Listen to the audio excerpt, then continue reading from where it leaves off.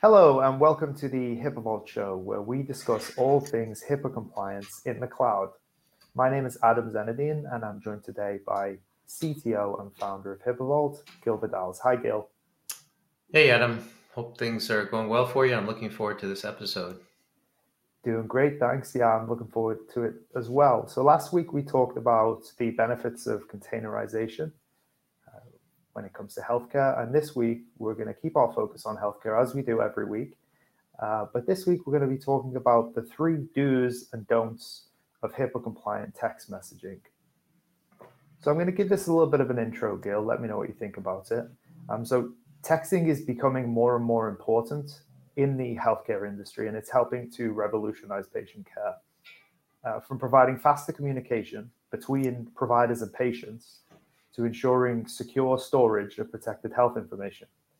HIPAA-compliant texting technology brings a wealth of advantages to today's healthcare professionals. When we talk about the do's and don'ts, which we're going to in a moment, Gil, what do you think in general about the advance of texting as a communication tool and platform within the healthcare industry? Do you have any thoughts on that? Yeah, I have a comment for you. Kind of a funny story, Adam, that this SMS and texting may not seem relevant to some of our audience, some of the, should I say, older doctors and even nurses and so on. When I recall in my story here, when I was introducing to my wife the internet, when I started the HIPAA Vault business back in 1997, I introduced the internet to her, and then she was looking at me like, "Well, who needs this internet? We already have faxing, we have letters." And then when she got on there, I introduced her to email, and she's like, "I don't know about this email stuff. Who needs this?" Well, then she got into email, so now she's faxing, writing hand letters, and doing email. And then later, I said, "Well, now there's this new thing called texting." And she put her hands up in the air. It's like, you got to be kidding me. It's like, we need yet another form of communicating. Well, warp ahead. She writes emails like crazy. She's still, sending a few faxes because she's in the medical field where some older hospitals have faxing, and she's doing texting. So the moral of the story is that as human beings, we love to communicate. That's what we do very well. And we have many different ways of doing it. So texting is the preferred way for the younger generation. So if you're running a medical practice and you have younger patients as well, you need to consider that because that's what they prefer. And frankly, it's faster and it gets the attention over email. You may receive an email, your audience, your patients may receive an email and frankly just ignore it. But when you send them a text, they respond in seconds. So consider the response rate is much, much better for texting. So that's another reason that you might want to consider adding that to your practice if you don't already. Okay, and when it comes to the don'ts of texting, let's start there. So, as you mentioned, Gil, these communication methods have progressed, to say the least, as the years have gone by. I feel like texting, in a way, has almost got a new lease of life. Sorry. So, in the same way that radio had a new lease of life with podcasting, it seems like texting has had a new lease of life when it comes to the use of online internet-based voice over IP and things like that tools. So the first don't rely on standard text messaging, a standard text messaging service, as it's inherently insecure. And Gil, if you could elaborate on that a little bit, but I'll give it a bit of a try. When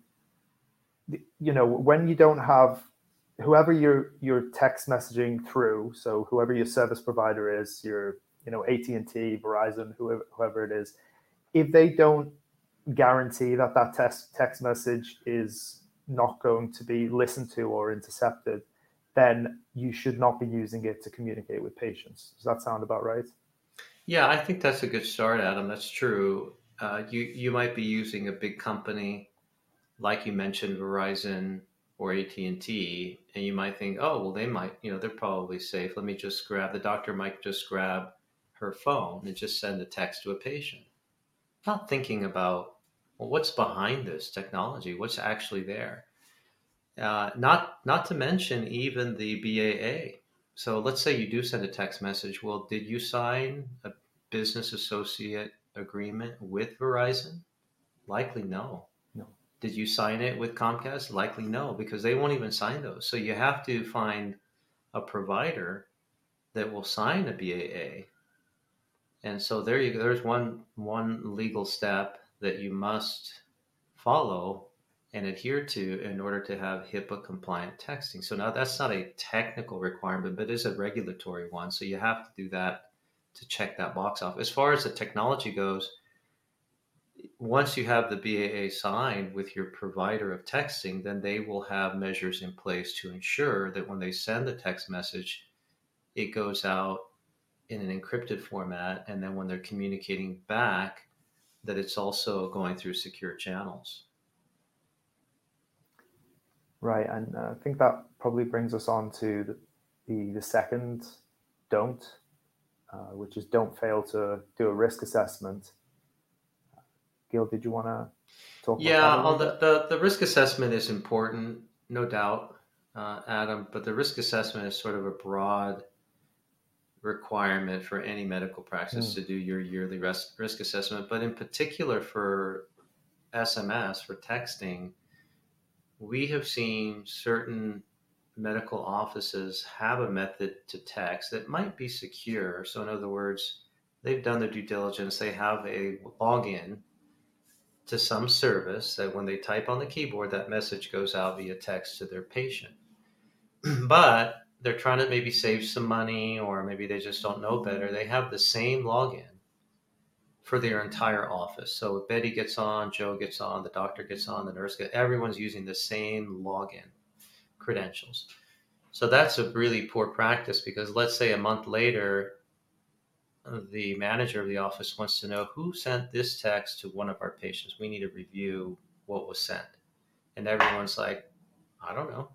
And there's no way to trace back because everyone's using the same login. Now, the right way to do it is to have everyone in the office have their own credentials and log into the texting platform, so that when you do need to discover who sent that a month ago, you just go to the platform and it'll say, oh, it was Joe who did it at 3:30 in the afternoon on the 3rd of April, and you'd be able to identify that.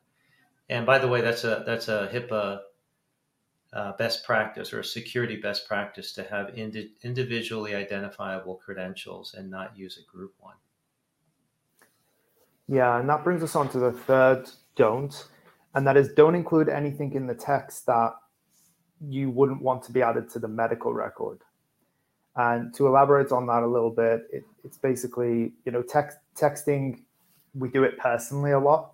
And so we can naturally move towards being informal. But when it comes to HIPAA compliance, you want to make sure that because the text messages back and forth are being recorded and logged for HIPAA, that anything that's discussed on the call, certainly from the provider's point of view, is within the realms of medical professionalism. So that's just a kind of main don't.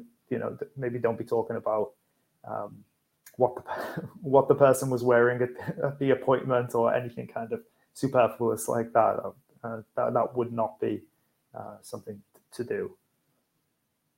Okay, so there's the three don'ts. I think the first do, Gil, it kind of mirrors the first don't, which is the first don't was don't use a standard texting service. So we would encourage you to use a HIPAA compliant texting service, and link in the description below. HIPAA Vault does provide a HIPAA compliant text messaging service for healthcare provider to use. So please do check that out. But one of the key features, whether you use HIPAA Vault's text messaging service or others, is that the provider signs a business associate agreement, right? Yeah, that's right, Adam. They have to sign that, and then of course you're choosing a company that has technology as their expertise and can ensure that the access to the internal platform within the organization is handled properly, where only certain staff have access to it, and there's a lot that goes into that. So the having the BA in place really shows a lot of due diligence by the provider. And I think that's why it's important to do that. So like you mentioned, HIPAA has a platform you could use, and there are others. You just do your research and pick one that you feel is good for your company. Okay, so that's the first do. The second do is ensure text messages are retained and integrated with the patient record. Would that be considering logs and monitoring, or? Yeah, the patient record there. So they're in the office. There's a lot of automation these days, and there's the EMR and the management of the health record. So when you send a text message, you want it to be integrated with the medical record of that individual, of that patient. So you can have automation software that when you send the text, it gets connected to their record. So when you go in to review their record, you can see all the communication, the email, the faxes, texting. You want to see all that in one place. And I think that's very handy for the medical practitioner to see all the communication in one place. Yeah, I think that makes sense. It makes sense, especially because you don't want too many silos of information when it comes to HIPAA compliance and medical records, because you do need to be able to have a full view of the patient records when you need them in order to provide the right care. Okay, so the third do is provide regular training for your staff. And I think this is also probably one of the broader ones, but I would say certainly make sure that they're trained, linking up to the earlier point in the don't, that they're trained to know what they should be using and shouldn't be using the texting for, but then also perhaps more general HIPAA training as well. Yeah, the training is important. It's also important once you've done the training for your staff to have it documented. You want to be able to show what training modules were given, the date, even have the employee sign off on it and say, yes, I received this training on this date. That's important if you get audited. If you had a breach and their patient records were leaked, you're going to have an audit, and then you want to be able to demonstrate to the auditor that you are doing the training, that you're not negligent on the training to your staff. Some of the training is simple things, Adam, like don't go take your lunch break and leave your computer unlocked where anyone that walks by can see the patient record of the EMR or the texting record just sitting there. That's a very simple thing, but it still requires training, so it's top of mind. And of course, we mentioned earlier, don't use a group credential. Instead, use an individual credential, and don't share your credentials. So Joe might look at Susie and say, oh, I don't remember my credentials to log into the texting platform. Can I borrow yours? Oh, sure, here you go. That's not the right thing to do. So there's lots of things that seem small and inconsequential, but they do matter. And that training is important to cover those kinds of things. Absolutely. So there you have it. There's the do's and don'ts of HIPAA compliant text messaging.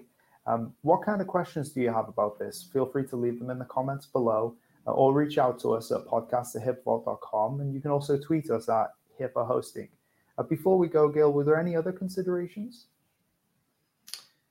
Yeah, I'd like to just mention it is frustrating, I know, because I have family members that are in the medical field, and I feel their pain because I'm in the technology field. I'm one of the few in my family that decided to go with technology and not be in the medical practice. So the dark horse.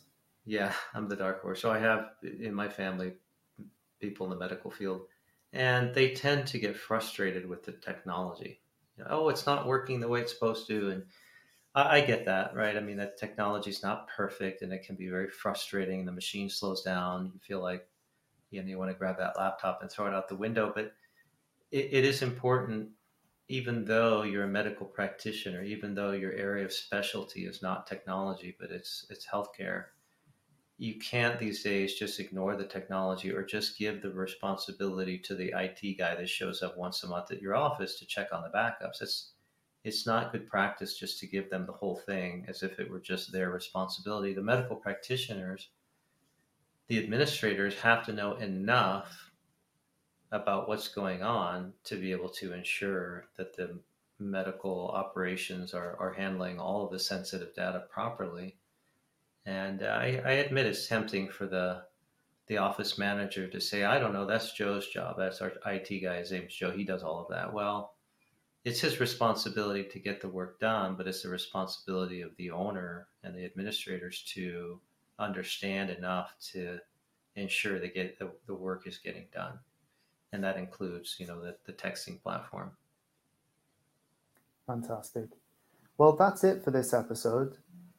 Please be sure to subscribe, and if you enjoyed this video, leave us a review. It really helps us, and it'll help you to be able to watch more of these episodes as well. And until next time, thanks for stopping by.